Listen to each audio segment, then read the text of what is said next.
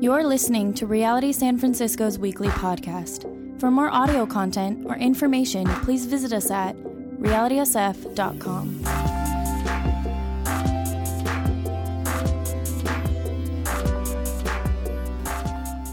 1 Peter chapter 1. We are in verses 13 through 16. Today will be kind of like a part 2 to last week. It was kind of a cliffhanger a little bit. We just ran out of time and I couldn't get to the end of it. But what we're going to do today is we're going to do a little cliffhanger into dovetailing it in with this text this morning, the text that we have, the verses 13 through 16. But if you would look ahead, or look behind, I should say, to verses 8 and 9. Let me start there. It won't be on the screen, but it will be. I will read it, and then we'll go to verse 13. Because I think verse 8 and 9 frame this whole chapter. I think verse 8 and 9 frame what I want to talk about today. They frame even what we're supposed to be doing as followers of Christ. So let me read verses verses 8 and 9, and then 13 through 16. Cool? Everybody with me? Yes. Great. Thank you, Ralph. Just recognize your voice. All right, so verses 8 and 9. Though you have not seen him, speaking of Jesus, you love him. And even though you do not see him now, you believe in him and are filled with an inexpressible and glorious joy. For you, Christian, are receiving the end result of your faith, the salvation of your souls. Verse 13. Therefore, with minds that are alert and fully sober, set your hope on the grace to be brought to you when Jesus Christ is revealed at his coming. As obedient children, do not conform to the evil desires you had when you lived in ignorance. But just as he who called you is holy, so be holy in all you do. For it is written, be holy, because I am holy. This is God's word. Let me pray. God, we open our hearts to you, our minds, the best that we can right now to receive kind of a reforming of our thoughts and our thought patterns and our life patterns. And for those in here who are Christian, who claim to be Christian, who are born again followers of you, God, I pray that our minds be conformed to the image of your Son, that our lives would be changed, that you would do some reformation of our own souls here this morning. And God, I ask for those that do not believe. I mean, they believe, but they might not believe upon Jesus. They don't believe in you. I pray that you would give all of us this capacity of realizing how fragile and wonderful faith is, and it's a gift. And I pray, God, that we would come in here with like open hands to go, Lord, God, we're here, and we want you to speak.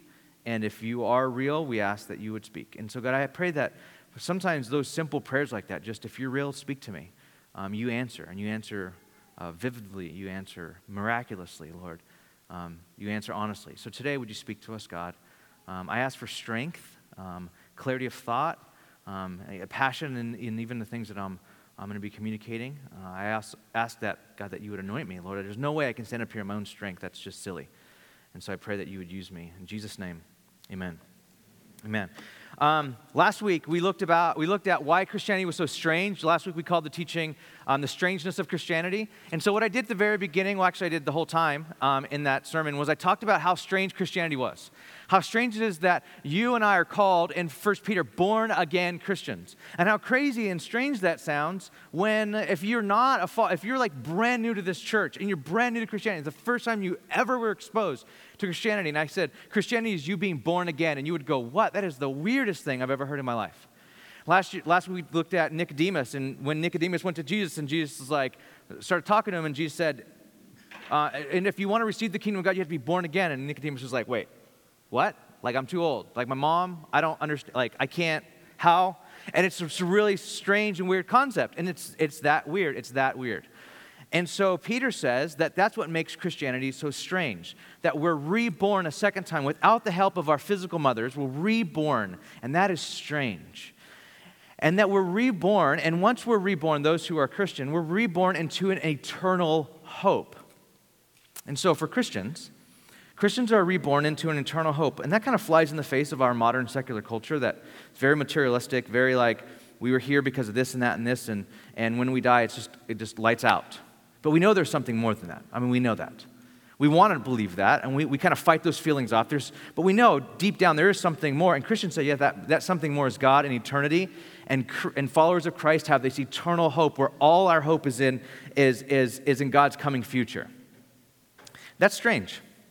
We're also guided by a God who we love, but we can't see, as it says here, as I started off in reading. That's strange too.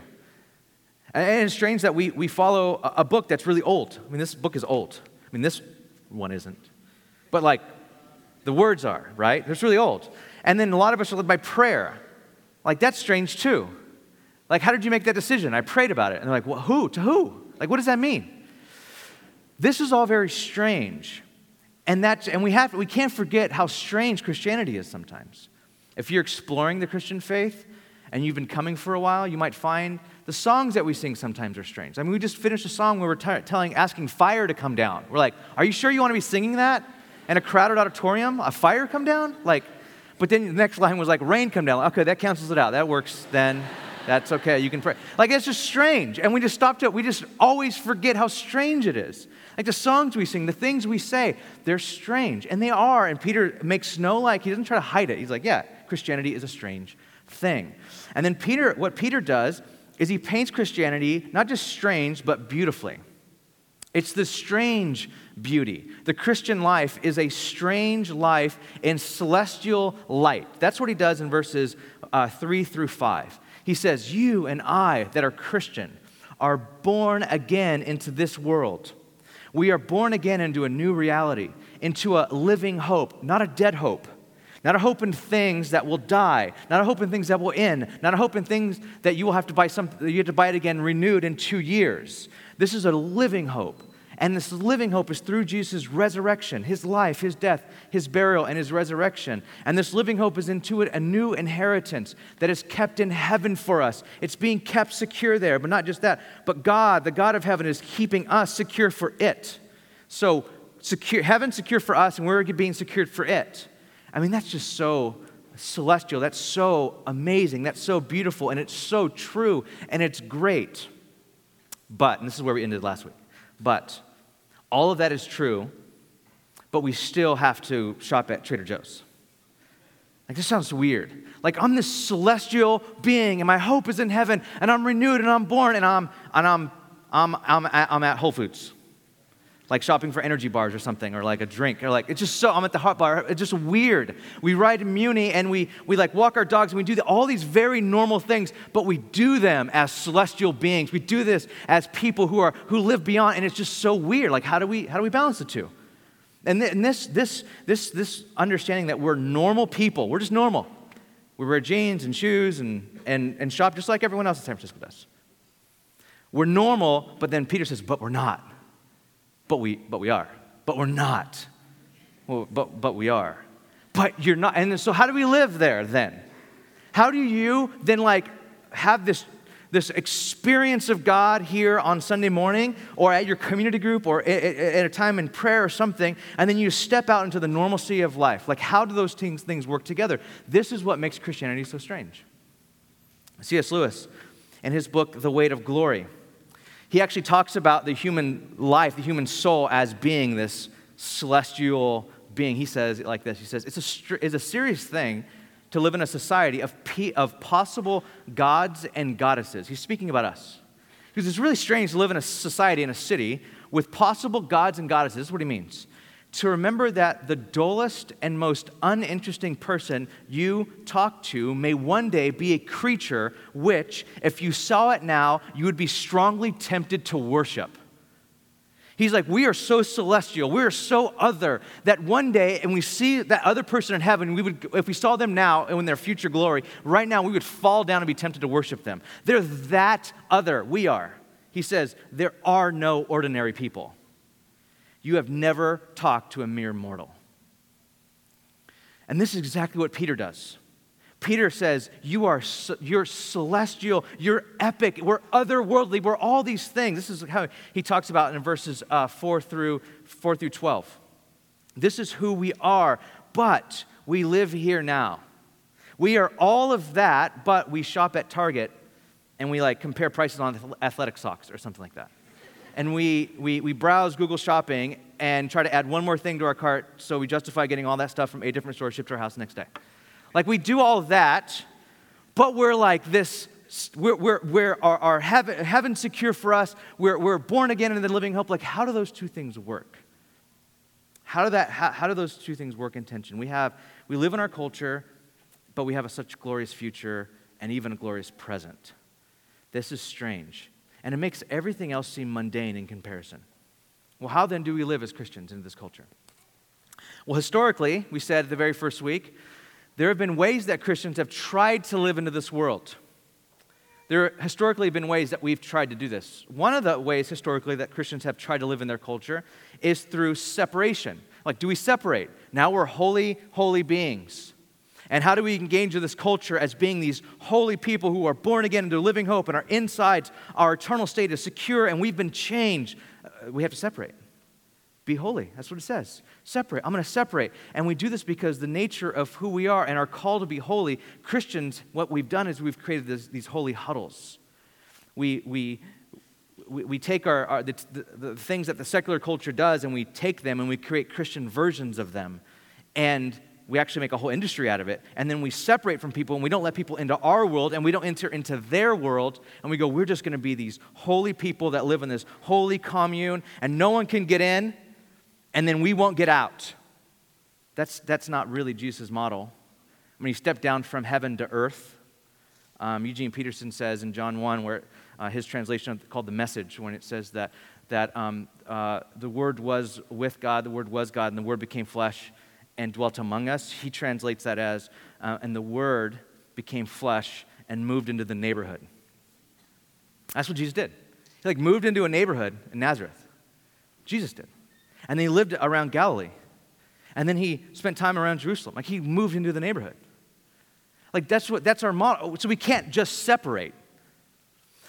Another way that Christians have tried to engage in our culture, being these celestial beings, completely other, transformed by God, is by accommodation. Accommodation. I told you weeks ago that this is probably the most tempting thing for us to do in San Francisco.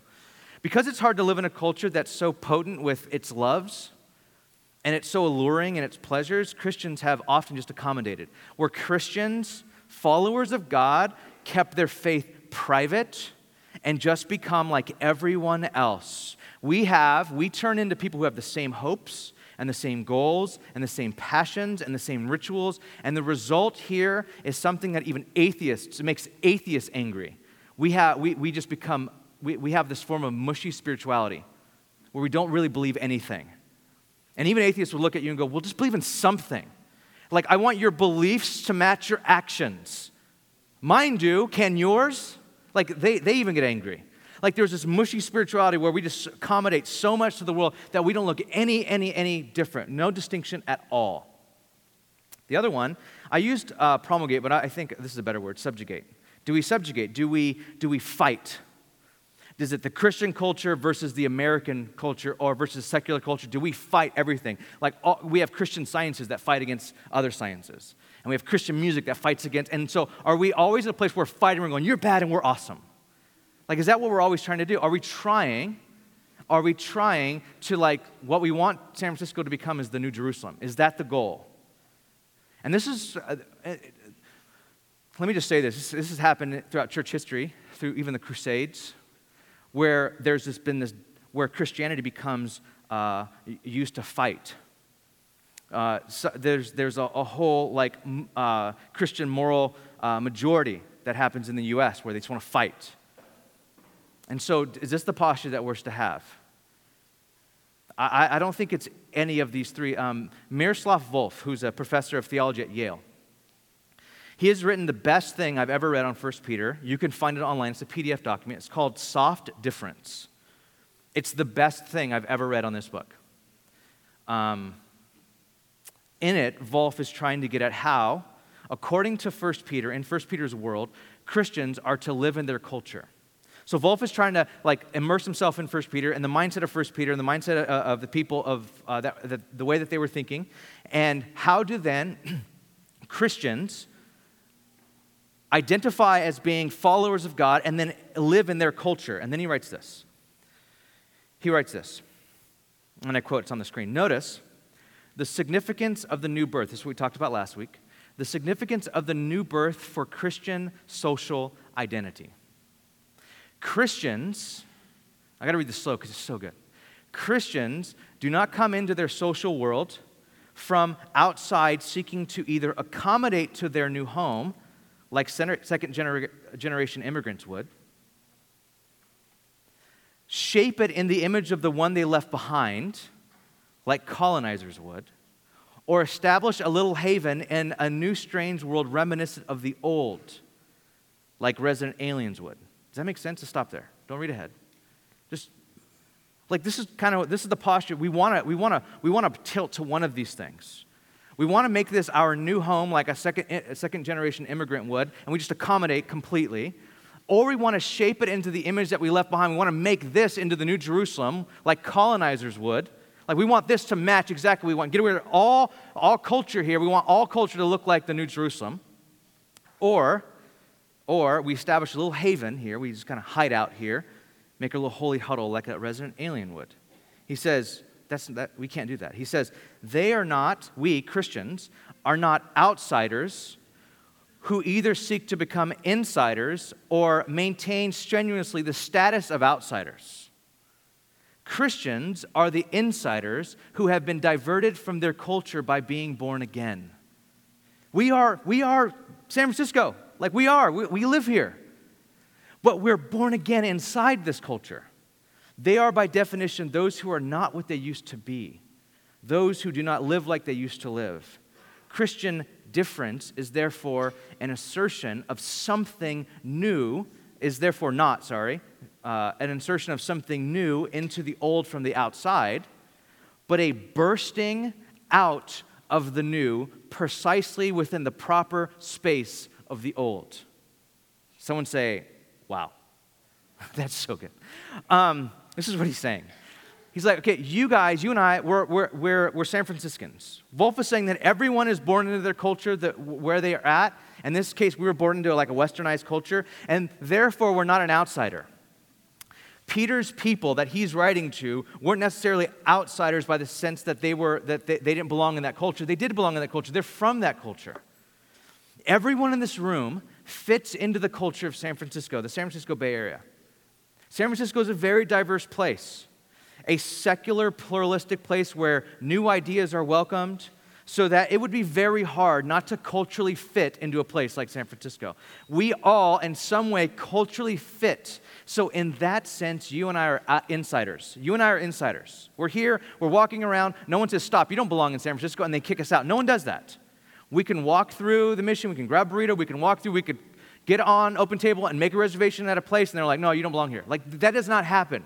You and I belong here in that sense. But we are insiders that have been renewed.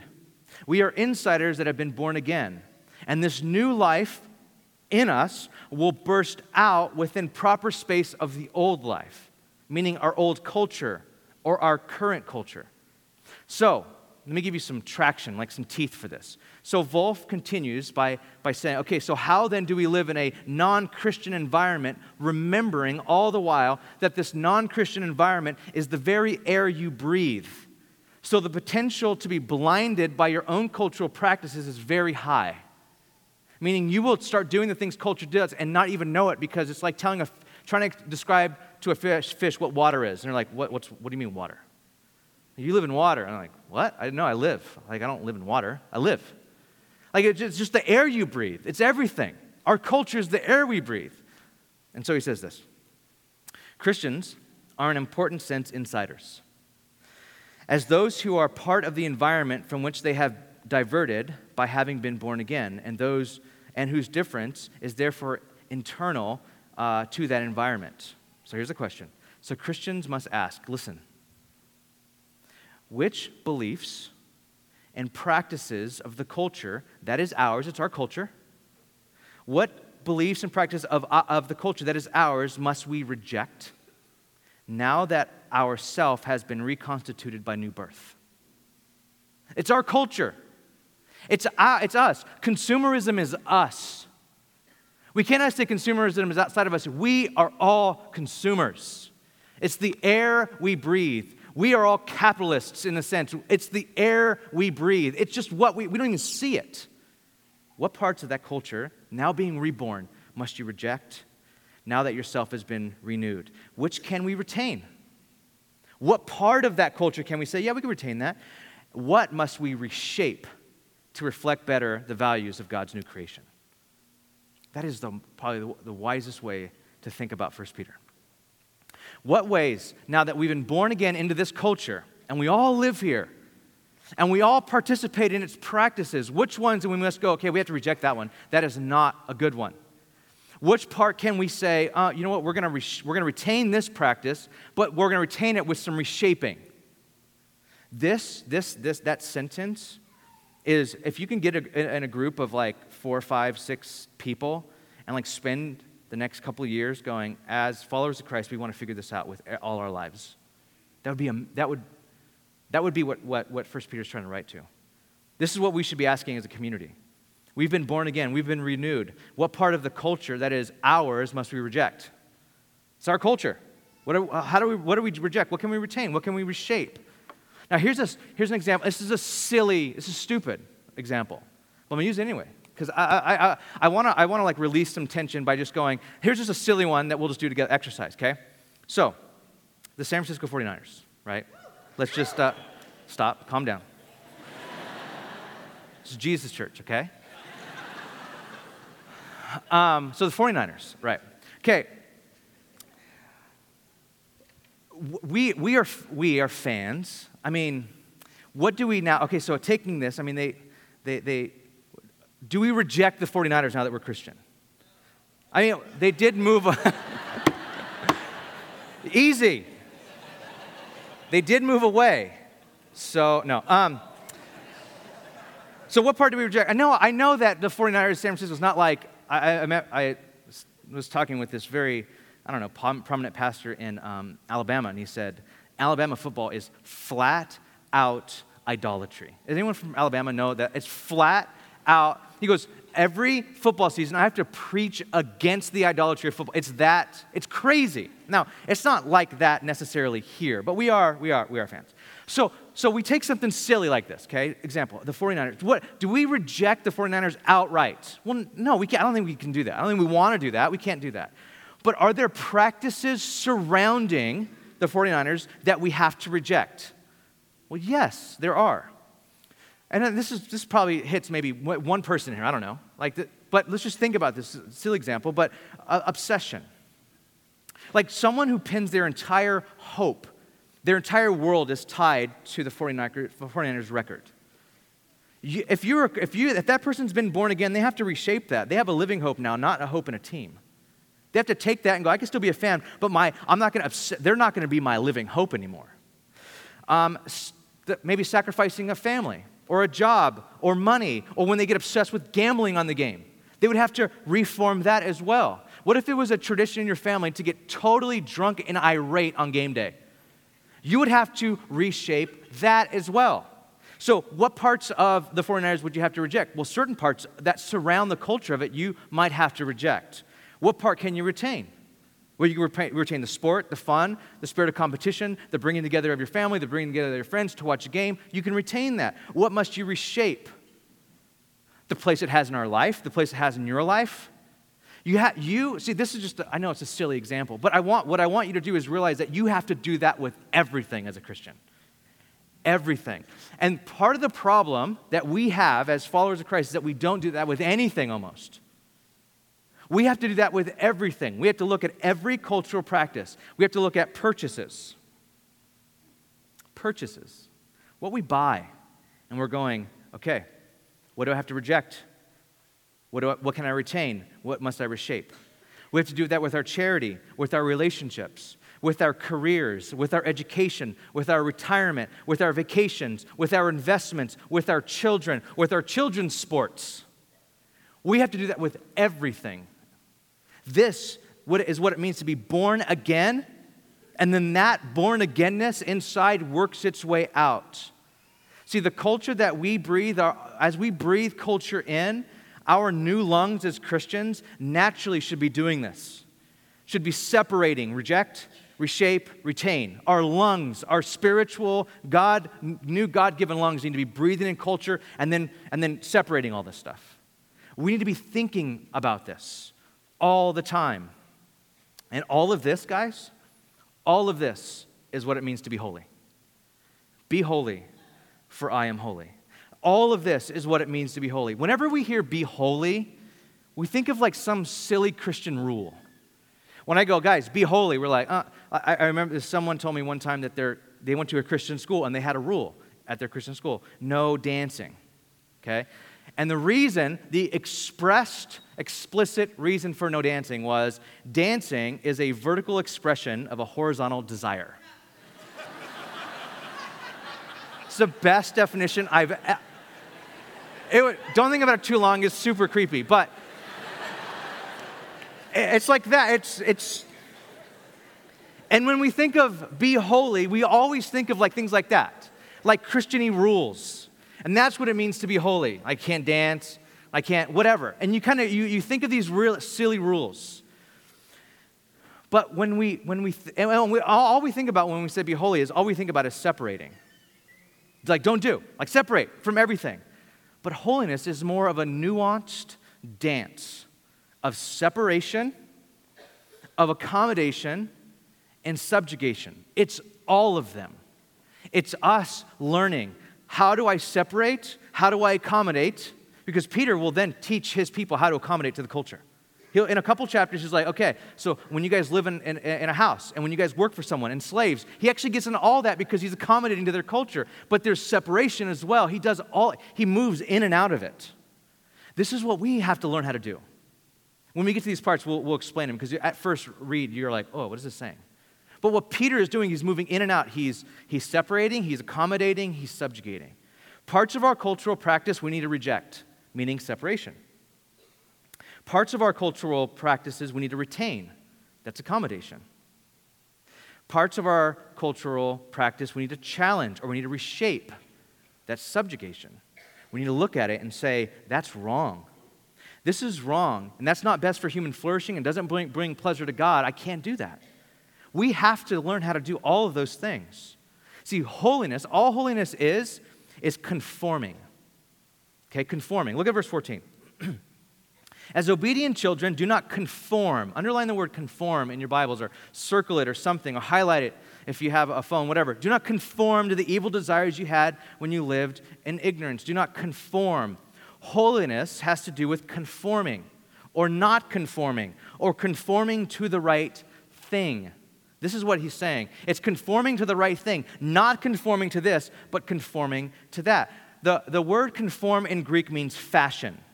That's fun, right? You might want to write that down. Fashion. It refers to an act of assuming an outward appearance, fashion, patterned after a certain thing. Fashion is just a pattern. That makes sense. Designers make patterns, and then that pattern is reproduced, and that clothing is called fashion. After that pattern, you have fashion, right? Fashion is simply conforming to a pattern. And when two people are conforming to the same pattern, it's the worst thing. When you're wearing the same thing as someone else, it's like the worst thing. I understand how that goes. When you're conforming, that's all fashion is. But what Peter means here by saying it, he says this, and it's on the screen too. He says, do not fashion or do not conform yourself to evil desires. What that means is an expression that means do not form your outward life to something, around something that is not representative of your inmost true nature. Do not pattern your outward life to something that's not true about you inwardly. Does everybody get that? Do not dress up outwardly with something that doesn't match inwardly. Now, listen. You're like, well, what's true about me inwardly? You've been born again. Does that make sense? Inside, you've been renewed and you've been changed inwardly. And so what Peter is saying is what holiness is matching on the outside, the Christian life, on the inside of what's already true about you. Look at verse 13. There's a word, therefore. That one you need to circle and underline too. Whenever you see therefore in Scripture, you should always ask yourself, what's it there for? And that's not cheesy or trite or whatever. That's serious. Like, you'll never forget that, by the way, I promise. You'll see it and you're like, oh, I wonder what that therefore is there for.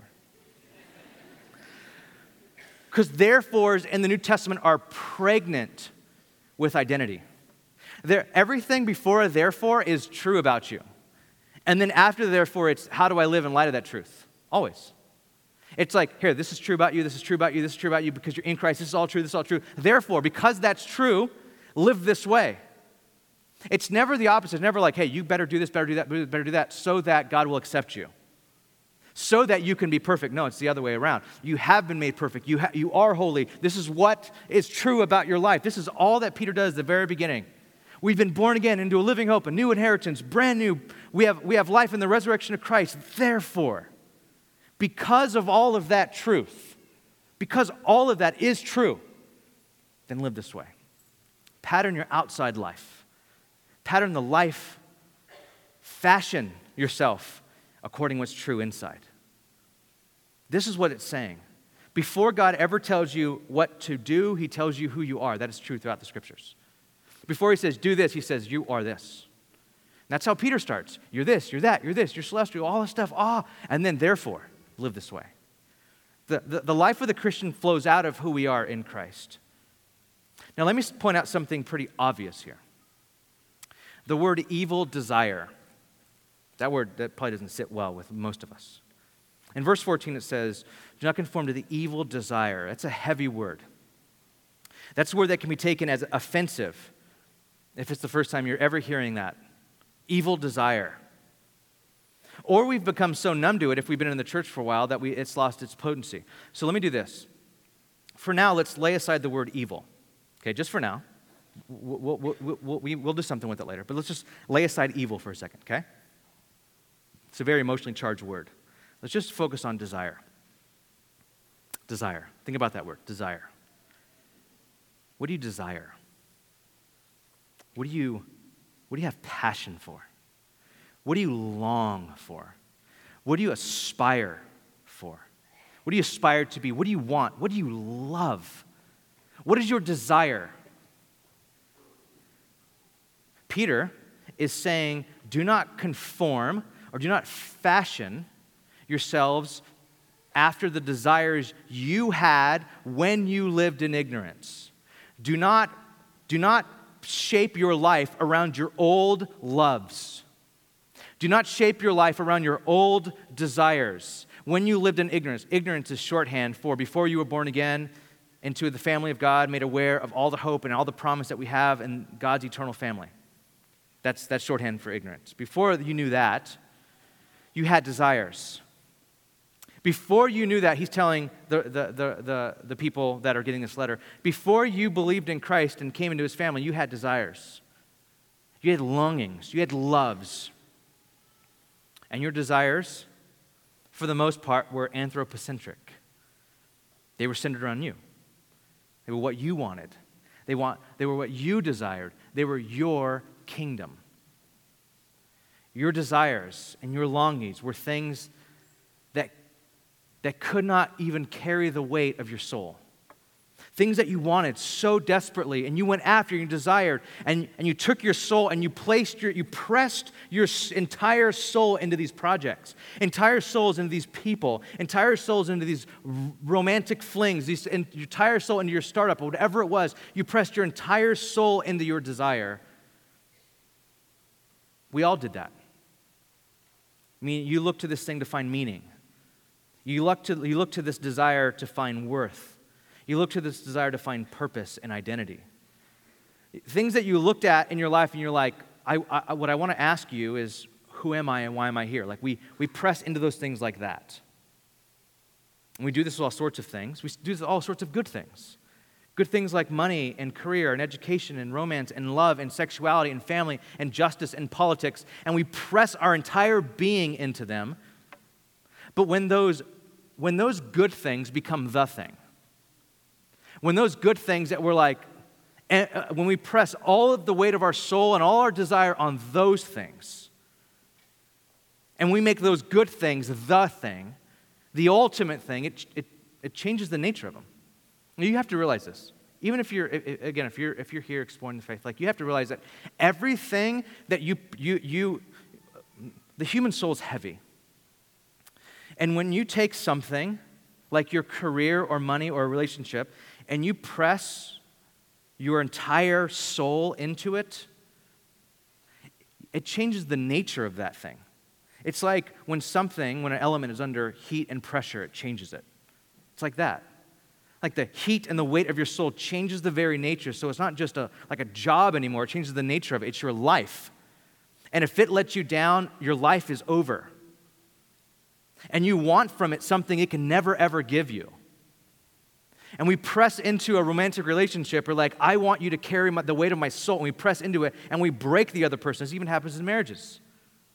And it changes the very nature of that thing. So that thing isn't a thing anymore. It becomes the thing, it becomes everything. And the scriptures say it changes it into something evil. So there's that word again, evil. Now, why does the Bible use the word evil? You know why it uses the word evil? Because it's harmful. Evil means harmful. It means disastrous. That desire becomes disastrous. That desire becomes harmful. It will hurt it and you. When you press all of your desires into something, it'll destroy it and it'll destroy you. And it happens, there's a bloodbath of it for centuries. We turn that thing into something it was never meant to be. Evil, because when we take an object or even another human and we press our eternal soul into it and we look to that and say subconsciously, maybe not even out loud, but subconsciously, behold, you are my God. When we do that, we destroy it and it destroys us. And you may have done that. You may be living that right now. But we can't stop doing that. I'm not here to say, stop loving the things you love, because you can't. We are, by nature, as humans, lovers. All of us. We can't stop loving like that. We can't love something completely to where it gets all of our passion and all of our desire. We want something to love that's bigger than us. Humans carry their souls almost like in their hands, looking for a place to put it that will carry it, and we can't help it. The human person are by nature lovers. We are by nature lovers. We want to love. We have to love. Before we are thinkers, before we are believers, before we are workers, we are lovers. You know what holiness is then, right? You know what holiness is? Here's probably the clearest definition I can give you of holiness. If I can remove all the stuff that surrounds that word, all the baggage, holiness is simply desiring. That's why Peter connects desire to holiness here. You used to desire that, but be holy. What he's saying is you used to desire that. Now desire God. Now love God. And as you love God with all of your soul, he's actually the only one that can handle its weight. He can take your love and give you love back more than you'll ever know. Then you will become like him.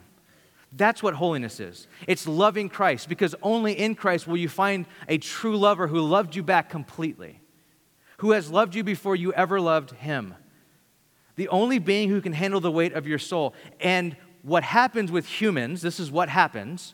This is all observable in our world. Humans become what they love. Cat lovers become like their cats. It just happens. It's super weird. And YouTube has made a fortune because of those videos. You become what you love. You do. If you love your job, you become your job. And you know how weird that gets, right? If you love someone, you become like that. We are lovers as humans. And then what we do is we direct all our attention and our affection to this thing, and then we become like it. And what Peter's saying is, you want to be holy? Because God is holy, love God, and you shall be like God. You will become like what we love. We will. So we have to love. This is what Peter is saying here is love God, because God is love. And when we love him, we'll be like him. And the call here is to become like God. How in the world is that possible? By loving him. By loving his kingdom. By loving the things he loves, by desiring him. But by desiring him more than everything else, and then everything else loses its like allure, and it just becomes a thing. And so I'm not saying quit your job. I'm like, make your job just your job, and make God the object of your affection. And make your spouse just your spouse, and make God the object of your worship. Make your hobby just a hobby, and make 49ers just the 49ers, and let God be your source of joy and delight. And then when you do that, you will become like God, and you will love God. Now, how do you do this? How in the world? Do you just like, okay, emotion, love God, love God, love God? Like, how do you love God? Okay, so I can go a million different directions here, but I'm going to go one. What it might mean for you right now is for the first time, let yourself be loved by God. For the first time right now, let yourself be loved by God. That's what it might mean for you. You've never let yourself be loved by God. Like, I'm not lovable. There's no way this God can love me. I'm so afraid of the implications. Like, you would just let God love you. Because what happens is, when you allow the love of God to flood your heart, you cannot help but love him back. You just can't help it. There's nothing you can, when you receive that kind of love, and the scriptures are full of this sort of stuff. The love of Christ draws us to repentance. Like, when we're loved by God, we're like, I don't want anything else. I want to turn from everything and turn to you. It's when Paul prays that God would lavish the love of the Father on his church.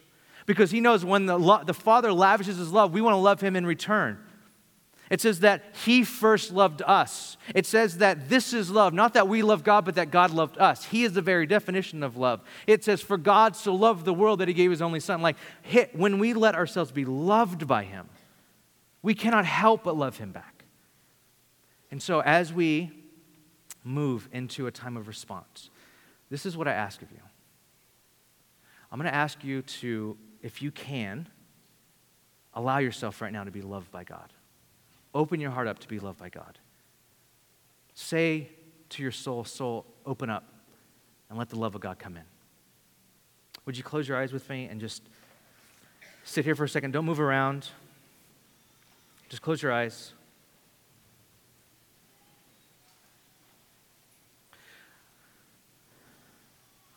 Lord, and maybe you need to even take a posture, just no one's looking around, eyes are closed. This posture of like your hands are open, just kind of receiving. Might even do it sneaky-like because you don't want to be, I don't know. In this posture, we say, God, together, would you lavish the love of the Father abroad in our hearts? I pray for my brothers and sisters that we would, maybe for the first time in here, open our hearts to be loved by God. There is no greater lover. And we ask, God, that you would shape us into your image, that we would be holy. That we would be holy as you are holy. That as we love you, we would become like you.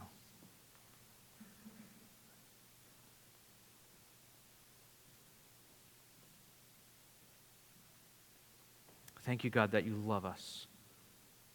That you love us, Lord. That you even said that you love us, God. No matter what we've been through, what we've done, what's happened to us.